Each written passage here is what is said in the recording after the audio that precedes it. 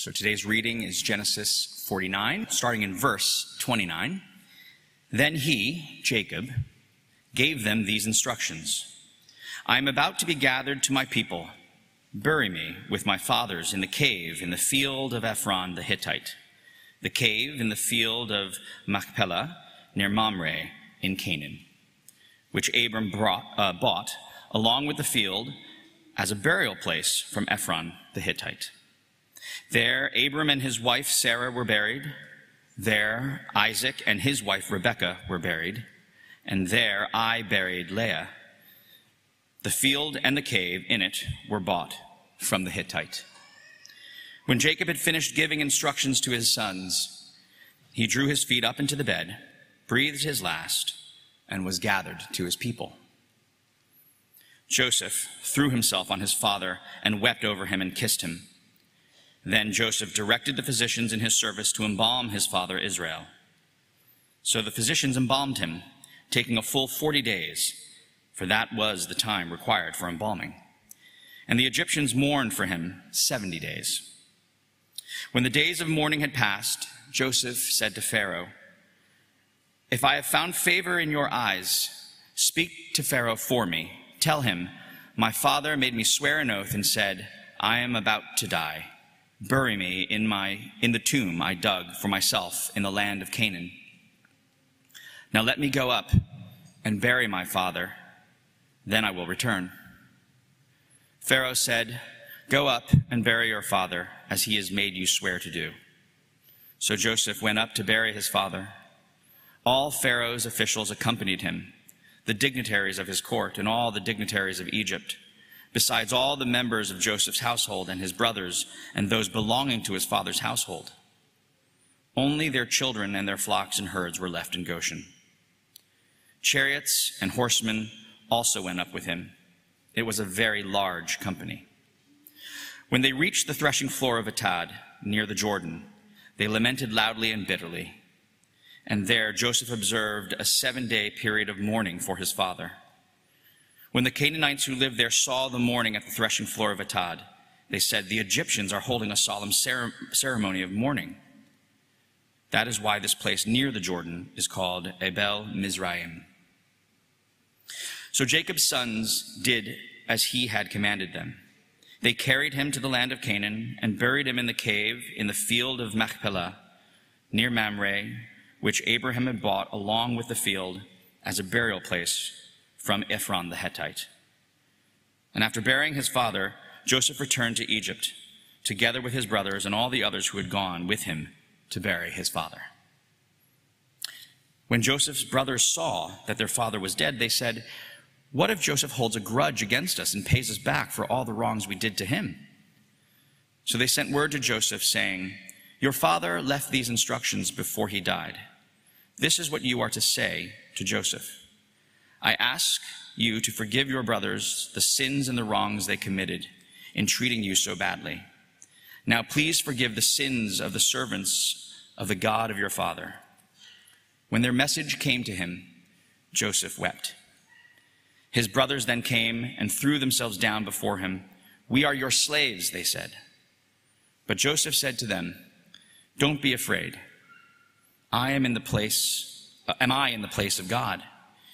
You intended to harm me, but God intended it for good, to accomplish what is now being done, the saving of many lives. So then don't be afraid. I will provide for you and your children." And he assured them and spoke kindly to them. Joseph stayed in Egypt along with all his father's family. He lived 110 years and saw the third generation of Ephraim's children. Also the children of Machir, son of Manasseh, were placed at birth on Joseph's knees. Then Joseph said to his brothers, "I am about to die, but God will surely come to your aid and take you up out of this land, to the land he promised on oath to Abraham, Isaac, and Jacob." And Joseph made the Israelites swear an oath and said, "God will surely come to your aid, and then you must carry my bones up from this place." So Joseph died at the age of 110, and after they embalmed him, he was placed in a coffin in Egypt. This is God's word. Good morning, everyone. My name's Scott. I'm the student minister. Very warm welcome to you. Let's pray as we look at this passage, as we wrap up Jacob's story, Joseph's story, and the whole of Genesis. Let's pray together. Heavenly Father, we praise you so much for your word. We praise you that its timeless truths speak into the reality of our lives, even today. Father, please would you show us what it means to trust in your good sovereign care of us. We pray in Jesus' name. Amen. When do you find it hardest to trust that God is in control? When do you find it hardest to trust that God is in control of all the things in our lives, of the big things and of the small things? For some of us, it will be the big things that we find it hard to trust that God is in control of.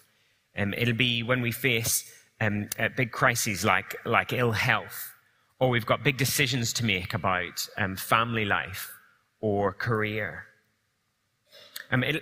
For some of us, it'll be the things that take us by surprise. We wonder, what is God doing as he lets these things happen to us? Is he really in control? And maybe we panic, or we worry, we fret. For others of us, it'll be more in the small details of life that we find it hard to trust that God is in control. So what will happen tomorrow morning when your whole morning routine is thrown out by, the kids losing their new school shoes, or the delay on the tube, or the Extinction Rebellion protest that you've got to get round somehow, whatever it is, the unexpected frustrations of the day. Each of us will struggle in different ways to trust that God is in control of the big things and the small things. So as we wrap up Joseph's story this week, the whole story is summed up in Joseph's words to his brothers in chapter 50 and verse 20. That's where we'll mainly be focused. Where Joseph says, "You intended to harm me, but God intended it for good, to accomplish what is now being done, the saving of many lives." That is a summary of the whole story of Joseph's life, that God is in control, that he has been working out his good plans and purposes for Joseph and for all of God's people. God has been in control, we've seen over the weeks, of the big things, of the family dynamics, of the infighting, of the murder plots, of the false accusations and unjust imprisonments, of the workings of national governments, of natural disasters like famine. God is in control of all of it. God has also been in control, as we've gone through. He's been in control of all the little things, all the small details that have had to fall in place for God to get Joseph where he wanted him to be. So just as you think back on the story of Joseph, just think of some of the small details that God had to be in charge of. The exact route and timing of those Midianite traders who were just passing, so that Joseph's brothers thought, no, let's not leave him here, let's sell him. God was in control of the layout and the placement of prisoners in Joseph's cell, so that he was near, could interact with the cupbearer and the baker who he'd interpret the dream for. God has been in control of every single detail in Joseph's life. God is sovereign and in control. At confession time, Sharon and I on Friday night went to see Joseph and the amazing Technicolor Dreamcoat. We thought it was appropriate. It's also wrapping up its run in the West End. We're finishing our series in Joseph. They're finishing their series in Joseph. I don't know what you think of musical theatre. I quite enjoy a bit of musical theatre, but even I find Joseph a bit much. Like it just comes at you, and it just keeps coming at you. Colour, lights. So, almost every song is cheery, even the ones where they're being thrown into prison. Everything, it's a bit much. Anyway, why do I tell you that? Because they get lots of the details of the story actually quite right. It's a fairly faithful account as musical theatre goes. But the thing that it completely misses, is God's sovereign control of the whole thing. So as the narrative moves on, it all sort of happens, I don't know, by musical magic, that everything falls into place. There's no sense that God is in control. And yet, as you read the account in Genesis, you cannot miss that God is in control. Joseph has learned that lesson, and he'll teach it to us this morning in his declaration. We can trust in God's sovereign rule and care over us, in the big things and in the small things, in the ups and the downs of life. He is in control, and he is working out his plans and purposes for the good of his people. So that's where we're going this morning. We'll see the big headline is that God is sovereign to bring about his good plans. God is sovereign to bring about his good plans. And then we'll look more closely at what those good plans are. They are the fulfillment of his promise to save and the transformation of our characters. So the big headline, God is sovereign to bring about his good plans. We're focusing mainly on that little section in the middle of chapter 50, verses 15 to 21. As the story wraps up, even the way that this passage is structured, the little details that it gives us, it shows us that God has been in control from the very beginning. If you compare it with chapter 37, where Joseph's story began, there are so many connections in those two passages. So in chapter 37, verse 2, Joseph had lived for 17 years with his father in Canaan. By the time we get to chapter 47, verses 28, Jacob has lived for 17 years in Egypt with his son. In 37, 3 to 9, Joseph dreams that his brothers will bow down to him. In chapter 50, verse 18, the brothers do that. They fall on their face before Joseph. 37:28, and the brothers sell Joseph as a slave. 50:18, the brothers offer themselves as Joseph's slave. 37:4-8, the brothers hate Joseph. 50 verse 15, the brothers fear that Joseph will hate them. Chapter 37, verse 4, the brothers cannot speak a kind word to Joseph. Chapter 50, verse 21, Joseph speaks kindly to them. What is the point of all those details? It is showing us that there are no loose ends when God is in control. There are no loose ends in this story of Joseph's life. Nothing is an accident or a coincidence under God's sovereign control. We saw it, we haven't had it read, we've skipped through, but chapter 49, you see it. You see God's sovereign control as Jacob blesses his sons, as God protects his chosen family from the harm that the brothers will bring, as he chooses to bless Judah as the king. We see it in the second half of chapter 49, the first half of chapter 50, as Jacob is honored by the Egyptians. Now, as Jacob dies, as we get to chapter 50, and Jacob dies, where have God's promises gone? Are God's promises all going to unravel before our eyes? Will Joseph now choose to take his revenge on his brothers? Read with me from verse 15 of chapter 50. When Joseph's brothers saw that their father was dead, they said, "What if Joseph holds a grudge against us and pays us back for all the wrongs we did to him?" So they went to Joseph, saying, "Your father left these instructions before he died. This is what you're to say to Joseph. I ask you to forgive your brothers the sins and the wrongs they committed in treating you so badly. Now please forgive the sins of the servants of the God of your father." When their message came to him, Joseph wept. His brothers then came and threw themselves down before him. "We are your slaves," they said.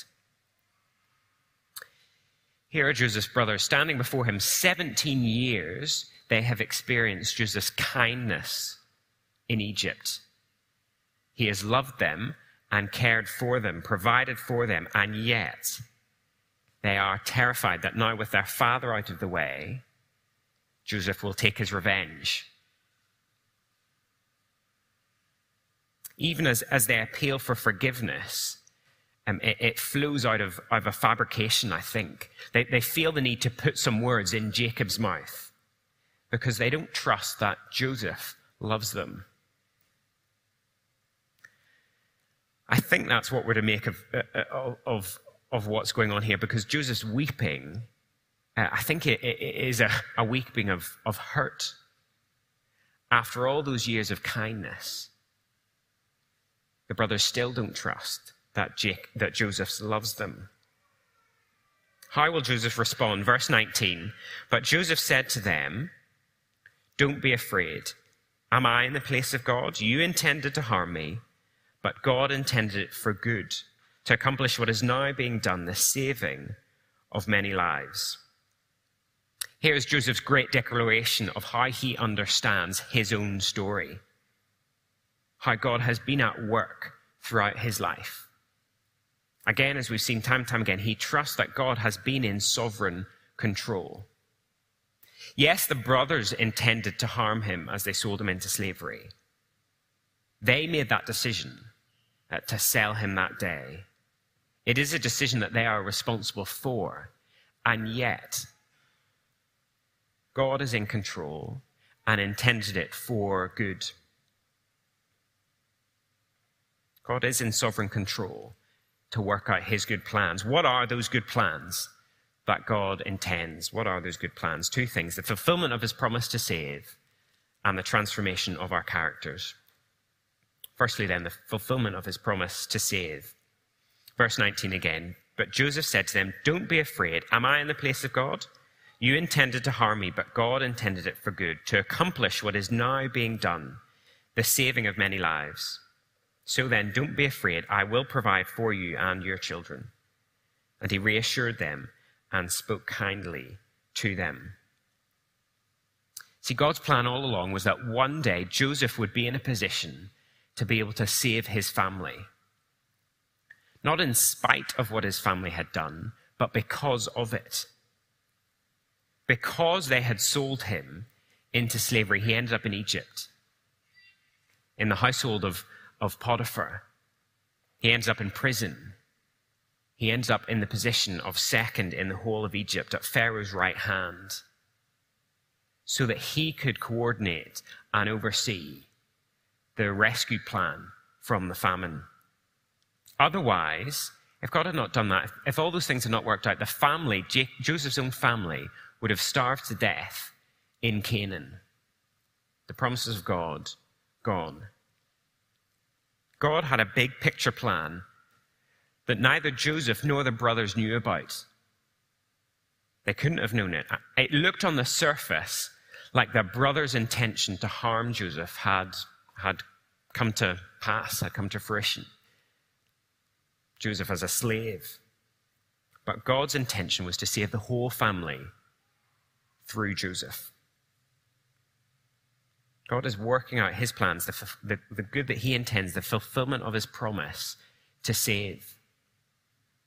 And it is the same for us today. It is as true for us as it was for Joseph. People will often harm us intentionally, sometimes even those that are closest to us, those that should care for us the most. And the Bible does not say that those things are good.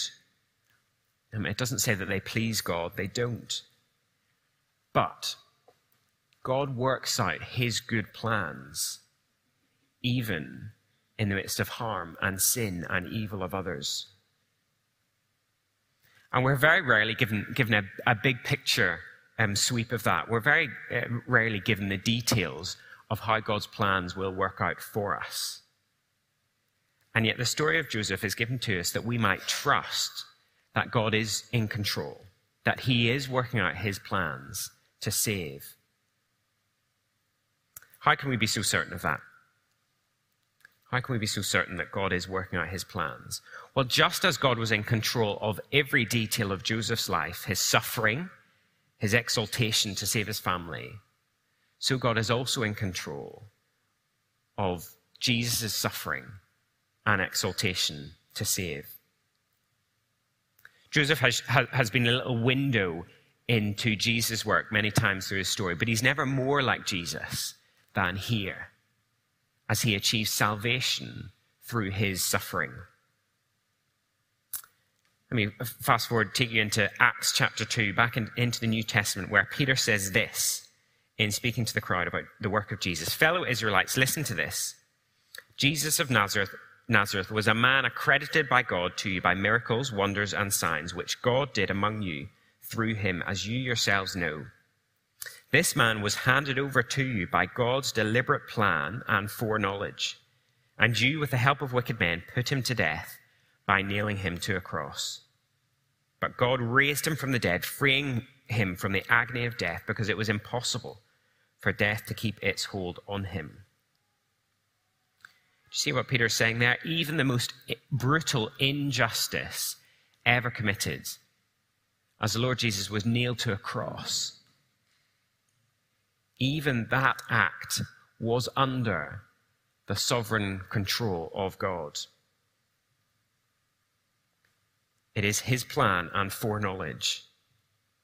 And if God ordained that event to fulfill his promise to save his people, there is nothing in our lives, nothing in this world that is outside of his control, his good control. And that is much better, isn't it, than the alternative. Evil is not out of control. And evil that has been done against us is within the bounds of God's sovereign rule. That may make us wonder often why God would ordain certain things to happen. But that is better than the reality of evil being out of control, out of God's control. When you experience real evil, real suffering, you need to know that. If you're an Afghan Christian today, you need to know that nothing is outside of God's control. The Taliban may be in power in Afghanistan. That may mean all sorts of evil against you, but it does not mean that God has relinquished his control. And for us, when we doubt God's good plans for us, maybe here, like Joseph's brothers, even after experiencing time and time again God's kindness and faithfulness to us, when we doubt that, we can remember that he gave his son for us. We remember that Jesus went willingly to the cross for you.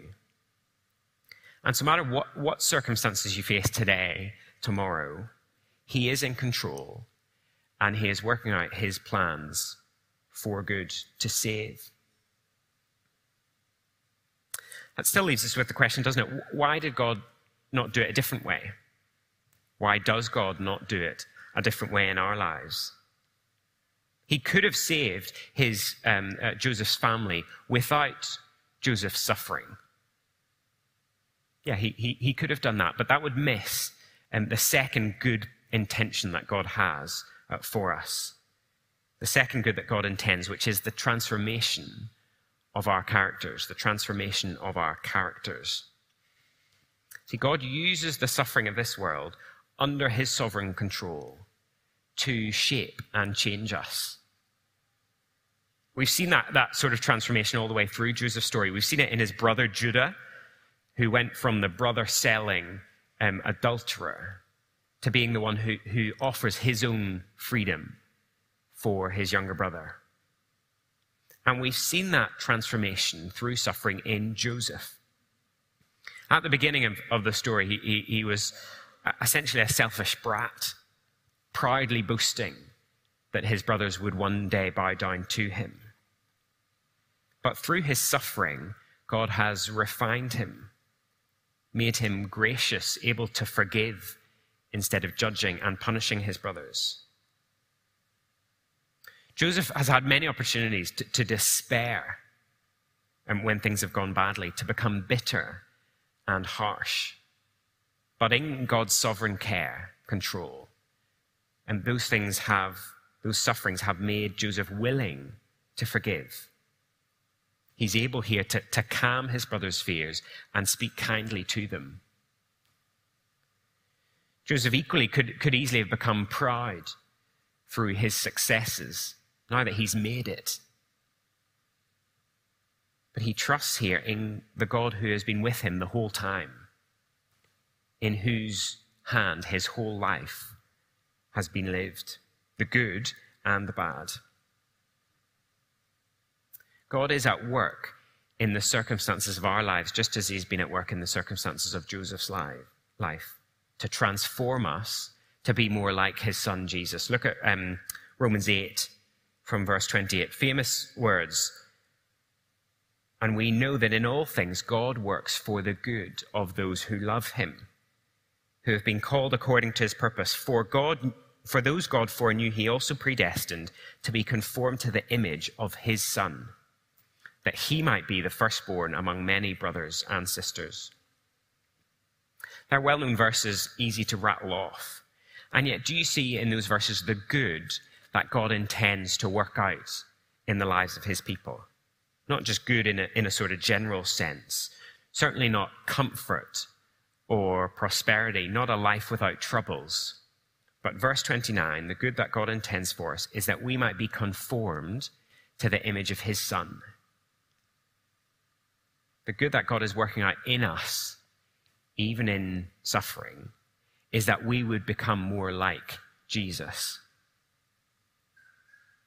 So when life gets hard, when life is hard, when you wonder what on earth God is doing in the circumstances you find yourself, if you're a Christian, you can trust that even in the craziest circumstances, God is working to make you more like Jesus. That doesn't nullify suffering. It doesn't necessarily make it easier. But it does give it an end goal, a purpose. It is not meaningless. It is not random. It bears fruit in your life that will endure for all eternity.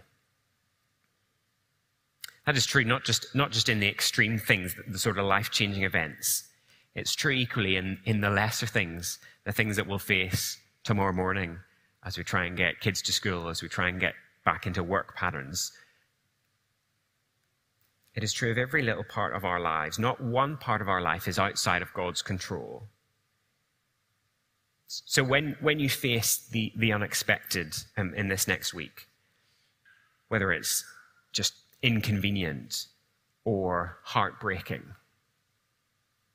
you can say to yourself, I'd encourage you to say to yourself in that moment, God is in control. He is working out his good plans to save and to transform. You can trust him, whatever tomorrow brings, or the day after that. You can trust him. He is good. He is in sovereign control. Let's pray together.